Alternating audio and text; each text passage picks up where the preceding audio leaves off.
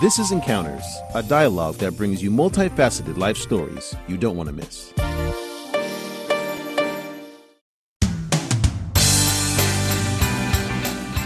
I think that education is a way out, and perhaps it's the only way, because I feel that people will be desperate in a really high-tech society in the future if they do not have enough knowledge to catch up with the society. In the future, there might be the inequality brought by cognition. If there is no enough education to everybody, then there won't be the equality in the society. It will be a lifelong journey to learn. So the capacity to learn is much more important than the knowledge and skills that is learned. I do hope that the schools can create the environment or the conditions for the children to explore things and to figure out things by themselves and to have the freedoms, the space to test different paths and to make explorations into this world. Only after they explore the world on their own, and then they can explore the real world on their own.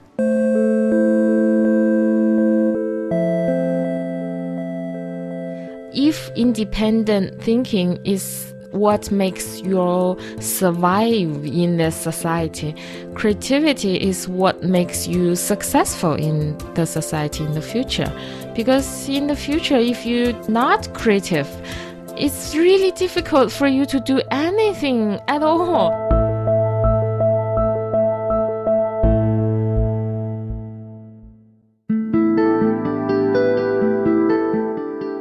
Hello and welcome. I'm your host, Man Ling. In today's program, I will continue my dialogue with Chinese science fiction writer and Hugo Award winner Hao Jingfang. What's the first thing that comes to mind at the mention of Beijing? The hustle and bustle of the capital of one of the world's largest economies, or the ancient city whose history can be dated back 3,000 years? In Jingfang's short story, Folding Beijing, the author depicts the city as a rotating and highly hierarchical society.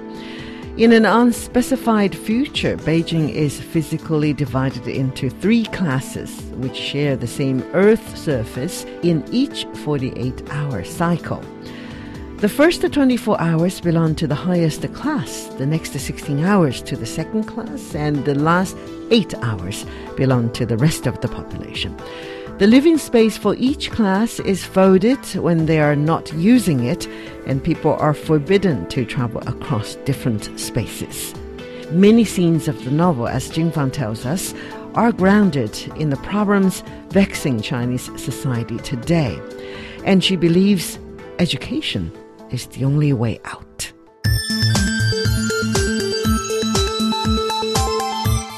You have won the Hugo Award in 2016 after Liu Cixin, who won that award for the three-body problem, right? I read it through and I was really impressed. I was most impressed by your description of how the society can be divided into different classes and then never overlap, and they lost this connection with each other. And to me, it is more a piece of literature than sci-fi, because you combine a lot of social concerns into it. But tell me, what do you want to tell people by saying that folding Beijing is being folded into several layers, right? People living in a different layers can never get to each other. We always talk about social ladder climbing. The bottom grassroots people can climb by working hard to the second level, the third level, and then the top level people can go down, right? It's open. But in your novelette, it's all closed. What I got from that novel is desperation. I was so depressed. I was saying, wow, what to do? It seems that number one question is why it's Beijing, not Tianjin, as you are from, or Shanghai. Tell me why. And second, that do you have a solution for such a society? Why Beijing? First of all, why Beijing? Because Beijing is really a huge mixed city. In Tianjin, it's quite pure. All the citizens are the original Tianjin citizens. Locals. There aren't many outsiders coming into that city. But Beijing, everybody comes from all over the world to Beijing. It will become more and more complex. A lot of complexity in the future. That will be an extreme of Beijing in the future. It's also a parable. It's perhaps not Beijing, although it's called Beijing. It can be any city, huge city in the world. So it can be United States. Yeah. Don't you think so? Yeah. United States is a country of immigrants. That's why Hugo Award goes to you. Because maybe, other readers, the Hugo Award organization see the beauty of your story. It is about humanity. The whole world is going that direction. Yeah. Do you have a solution? I think that education is a way out, and perhaps it's the only way. So that's why I'm doing the education now, because I feel that people will be desperate in a really high-tech society in the future if they do not have enough knowledge to catch up with the society.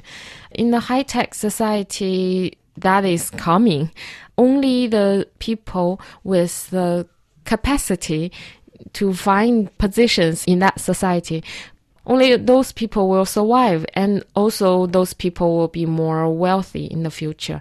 But there are a lot of people that might be left behind of the development of society. The lack of enough knowledge, the lack of enough skills, and they really lack of the access to the knowledge society.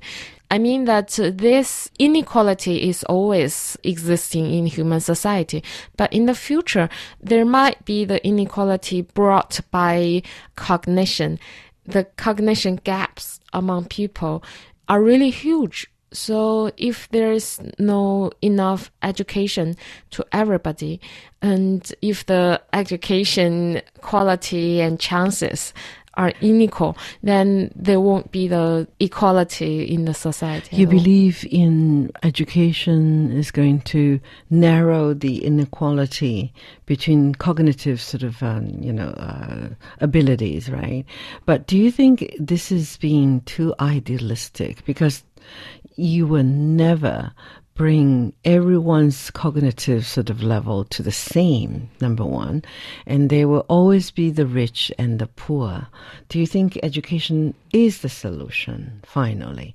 And by the way, we all believe in connection, amongst the people, human connection. Technology, especially the internet, are supposed to provide convenient tools to connect.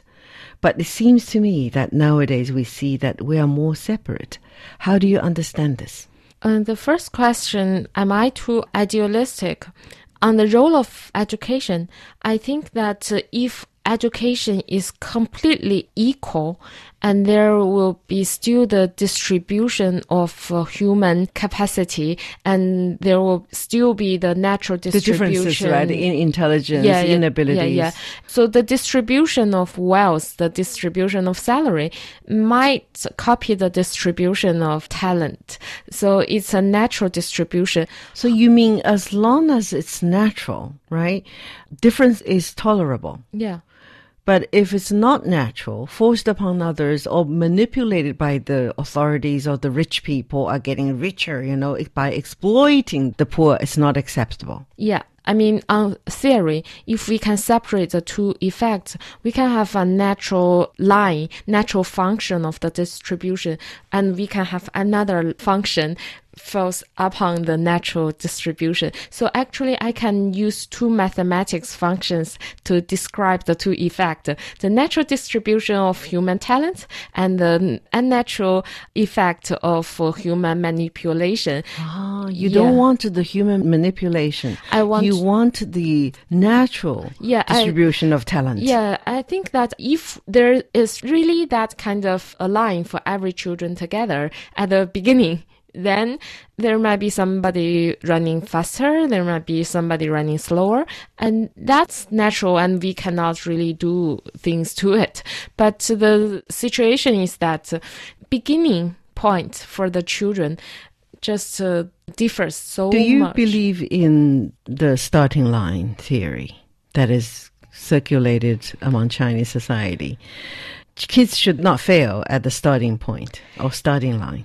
The starting line is the love of the parents. And also there is the condition of a family. Some family are really poor. For the poverty, you really cannot create the necessary things for your child. But as long as you have love. It's a remedy, but cannot compensate for all. But if you have a full family, you are beloved by your parents, and they really take care of you. They are responsible for your life, and they give you encouragement, and also they communicate with you, they read books to you. If all these conditions satisfied, at least the growth of a child will fall into a similar category to each other. And then after that, if the education resources are somewhat evenly distributed, then there will be the natural competition. But now the reality is not like this. For a lot of poor kids, they have no family at all. They have no parents. They have no love. They have no warmth. They have no nurturings. They have no conversations in life. They have no books. They have no stories. They have no educational resources. So they are deprived of what they should have. Would you please clarify one stance of yours? Because I read from elsewhere. You said actually in the future, robots and AI technology is going to make a lot of people jobless, right? And then the wealth of the society is going to be accumulated to the level that people actually will have no problem of survival. You can be given money, right? Charity, like you said. But your point is that, living under charity or living under subsidies or allowances or provisions are not going to make people happy. Why? First of all, I think that charity money is not enough in that society. If there's enough, because in the future, I read that point, your point of view. You said even if people were given, for example, maybe half of the population is not going to have a job to do because it's all replaced by robots and AI technology. And are people, these kind of people, because they have no specialty, expertise, only a few people are going to work, but the rest of the people are going to enjoy life because they are not going to worry about the food and shelter thing. But you said no, because these people are not going to be happy. Because they don't have hope. Hopes are so important to people. I mean that the hope of improvement of your whole state, I think that's very important to people. But don't you think some people's hope is just to earn an income and have things to eat and then have a place to live? But once if that was given to them, don't you think they're looking for other hope? I think that there will be a big population like that in the future. Yeah. There will be.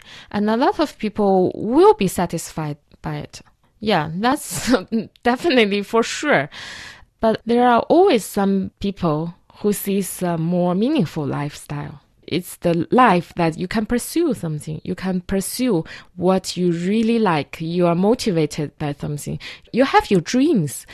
It's a kind of lifestyle that you push yourself to some directions. So living is not just the food and shelter. Yeah. It's that some people in this world experience that kind of meaningful life. But for some people, if they are just very satisfied with the life of living under only charity money, perhaps it's good for them. They can be satisfied, but probably they're not going to be satisfied, huh? As a mother, what kind of education do you want your child to receive? I have several aspects. Starting from school, what do you expect the schools to be teaching your children? I really hope that the school can teach them the capability of learning so that even if they forgot all the knowledge, they found out all the knowledge in schools are not suitable for their life, they can still learn new things. So it will be a lifelong journey to learn. So the capacity to learn is much more important than the knowledge and skills that is learned. I do hope that the schools can create the environment or the conditions for the children to explore things and to figure out things by themselves and to have the freedoms, the space to test different paths and to make explorations into this world. Only after they explore the world on their own, and then they can explore the real world on their own. Do you think our schools are doing very well in this respect? No. No? In what ways it can be changed for better? In the way of teaching, if they can make all the knowledge as some kind of result after the exploration, then it will be a better method to teach.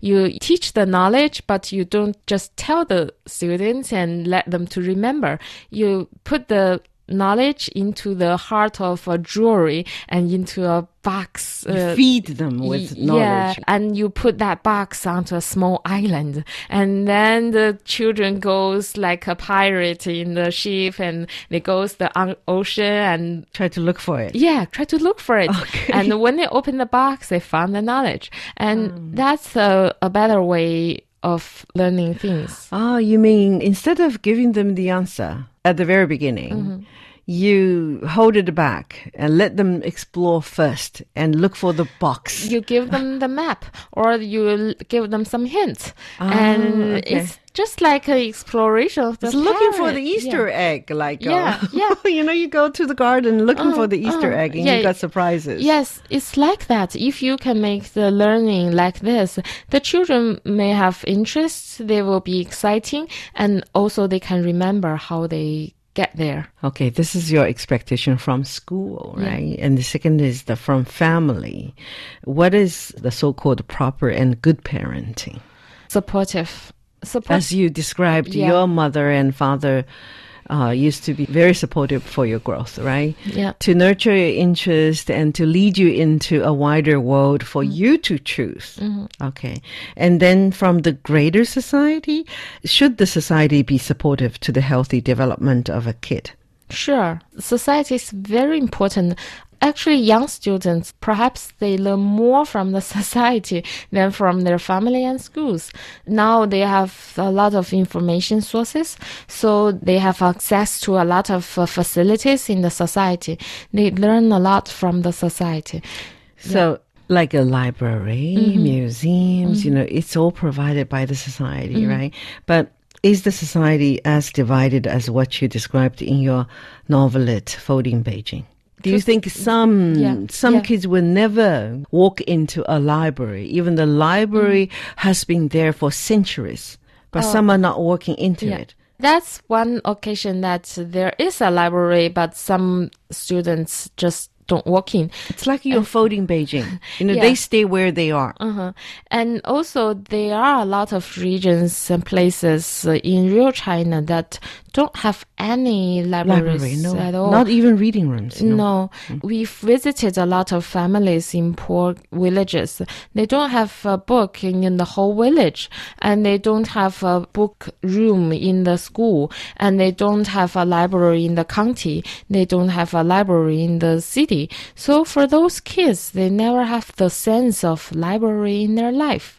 So that's the reality. I know that's very dire sort of reality, but how to break through these divisions? It's divided. I do hope that some kind of the cyberspace can create a more equal space for children. So that's why we create this online platform of Tongxing School. You can call it... It's called a WePlan. Yeah, right? It's called WePlan, but it's a Tongxing School in Chinese. And in this Tongxing School, we create this virtual school. We create the curriculum and the teachers courses, the online courses, and these are all virtual animation, comics, and it's animation and a comic. yeah, comics. It's for what sort of age group of people? Children? 4 to 12. Okay. Now the courses are not fully developed. We only have for the courses from 4 to 10, but later we will create the courses for older students. How many courses so far you have already created? Actually, for each year group, we hope it's only one.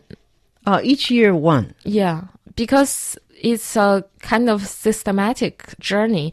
I hope that the kids just follow our journey. Okay. If one course for each year, child, you just subscribe and follow the course, right? And it's free or you charge people?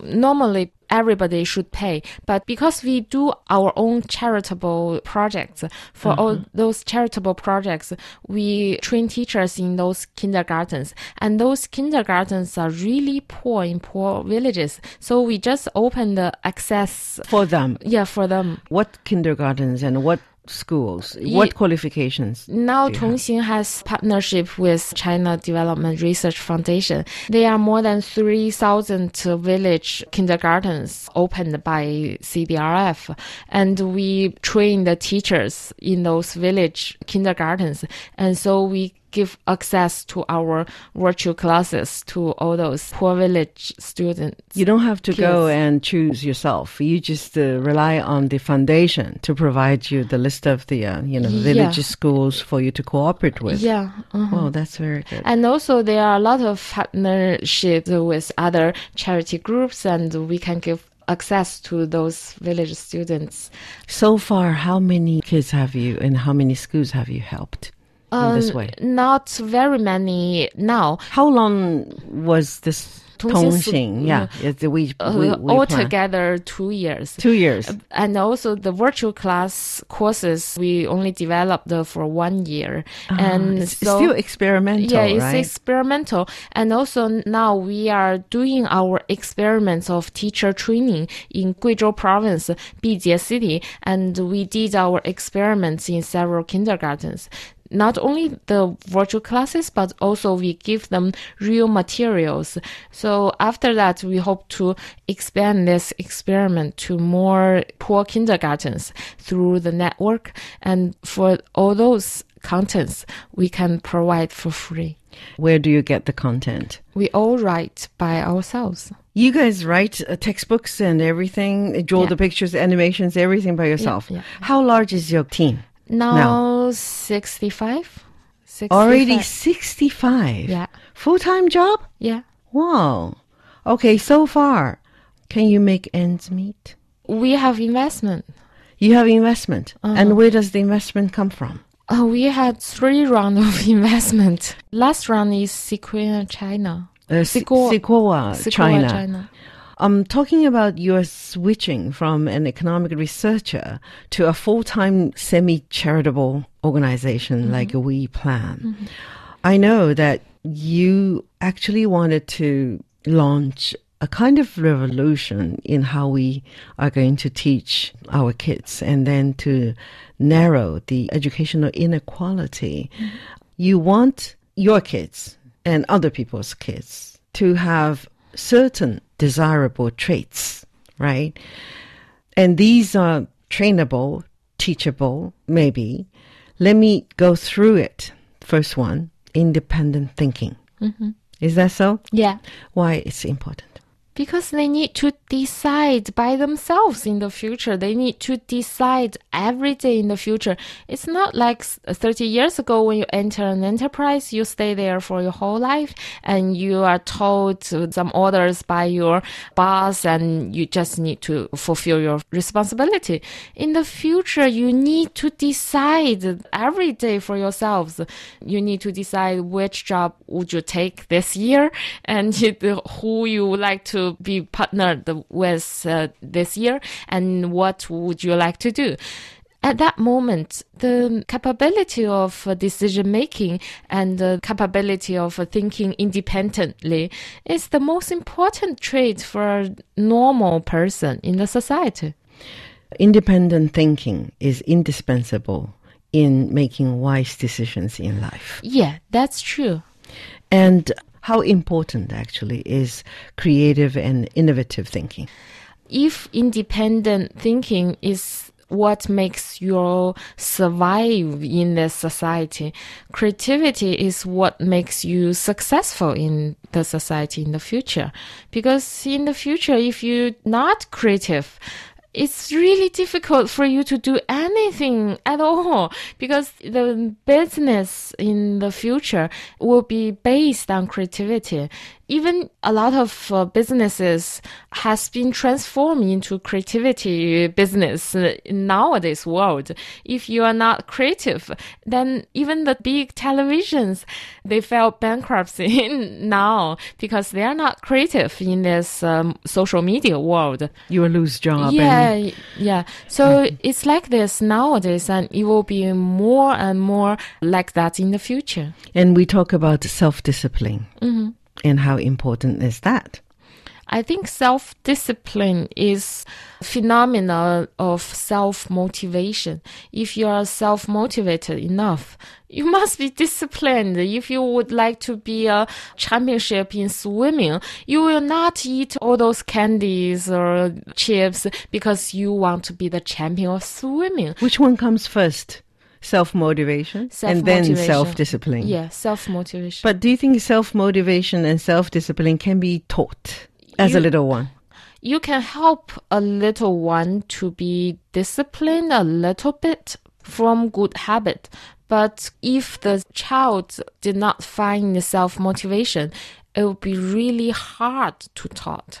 If you try to teach a child to be self-disciplined, if he just doesn't want to be self-disciplined, or if he just doesn't know why to be like this, then it will be really, really difficult for you to, you need to say one time and again and again Repeat. and again, and he or she will be really, rebellious on this.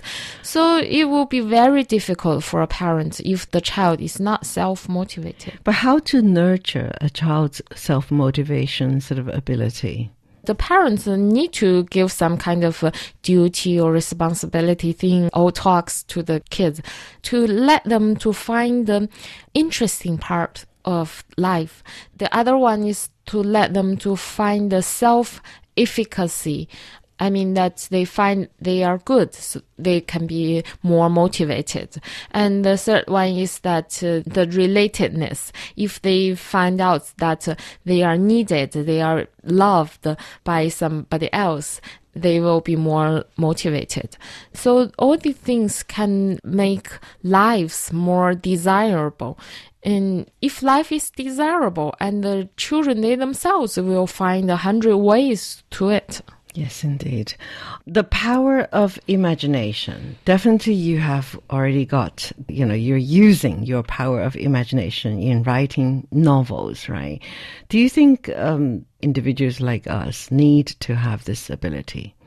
Imagination really makes life more desirable to live. Because if you don't have imagination, you can only live in several spots in life, but that's not a big deal. But if you have imagination, you can always live in a lot of world, and that's wonderful. So I don't think that imagination for some people is really like very useful, just like it makes you earn more money. No, it's not like that. Imagination is something that makes your life more beautiful. Enlarge your world, right? Yeah. To see a more colorful world, Yeah. right? So for many times you mentioned 通识教育, right? Yeah. Translated into Chinese as liberal arts. Yeah. Number one, how much is We Plan the solution to the problems you have foreseen, for example, inequality? And second is that will liberal arts teaching help narrow the gap or what you want to achieve? narrow the gap between the rich and the poor, and then, give every child the equal tool of survival. General education or liberal education itself is not the key solution. It's a good educational system. It's really an ideal educational system for the young kids. But it's not the key to solve the problem of inequality. It's the key to solve the problem of creativity promoting in the future. As we've mentioned, the education in schools is not designed as a way to promote creativity, and the courses in schools did not give students a lot of exercises in explorations and creative projects. But we create these space and projects for them in our campuses. The students, they do design works, they do the architecture designs, they make the videos, they design their own books, and they do a lot of creative projects. So all these exercises give the students chances to explore the world and to have exercises to be more confident. So it's a solution to the problem of our educational system, but it's not a solution to the social inequality problem. I have a question, because all sci-fi stories are about future, about an imagined sort of world, right? We are increasingly faced with an artificial intelligence, and there are predictions that in the near future, robots are going to take away a lot of jobs and coming into our personal lives and even, replacing a lot of business functioning. So how do you prepare people, not only just the kids, for the upcoming era of artificial intelligence? I hope that a lot of people can have access to at least some kind of trainings and scientific education. Now, I have another studio company. We are doing a program trying to provide some basic knowledge of technology to normal people. Studio what? Company. You have a studio company? Yeah, it's called 方景科幻, 方景 sci-fi. It's named after your own name. Yeah. And we now doing some programs. It's an audio program on Himalaya. And also we will make some video shots on the social media platforms like Weibo. And in those audio and video programs, we will try to explain a lot of knowledge of technology to the common audiences. Free for the public. Yeah, free. But it's not very deep. It's only a general description, and we hope to let everybody to gain at least some knowledge to the future. General promotion of science. Yeah, especially technology. Not only the general science, but especially those high techs on the frontier, like biological technology, brain technology, artificial intelligence, and clone and space technology. All these things we hope to tell the public what's going on in this field, what's the frontier knowledge, and what will be like in the future. So it's like decades ago, we had the campaign to eliminate illiteracy. Mm. And now you have already launched a campaign on your own to try to eliminate the illiteracy of science and technology. Yeah, because at least to narrow the cognitive gap of normal people with the high education people. Yes, there are the upper generation people already left out. Mm-hmm. They don't understand technology at all. Mm-hmm. But you want to prevent it from happening, right? At least for the younger generation. Yes. Yeah, I would like them to catch up with the future. Okay, I have another question to ask. How important is human connection? Very important. The more internet can bring us in the future of the connections online, the more important people will feel about the human connection offline. Does internet actually help people to connect or disconnect? Sometimes I feel that because of the internet, like WeChat, we seem to be all connected with each other. Mm-hmm. But actually, we only stay or agree with those like-mindedness people. Yeah. What is your take on that? In my studio company, we do also the science fiction movie and TV series. In one of those episodes we made, we call it super social network in the future. In a super social network, each person has maybe 2 million friends online, and he artificially knows everybody in the city. Each time when I sees you and you are completely stranger, and my artificial intelligence as assistant will tell me all your information. Introduce me to you. Yeah, and there will be a lot of information, tells me your life, your growth, and who you are, and what you like, and we can chat. I can talk all the topics with you. But if the AI assistant got some problems, I know nobody. Yeah. And one person even found he has no memory at all. It's all in the chip. Yeah. It's not in our real memory. Yeah, it's also cloud memory. Yeah. Everybody only has the cloud memory. But we don't really have memory. Yeah, if the assistant just go down and you find out, you are completely stranger in this world. And also that assistant will push the people he thinks that's suitable for you. See? And then that assistant will makes you surrounded by some similar people, and that makes the world more segregated. So, an outage of electricity will bring disaster to you, because once you don't have electricity anymore, the artificial assistants will die, actually. And we would have been like living in the whole world all by ourselves.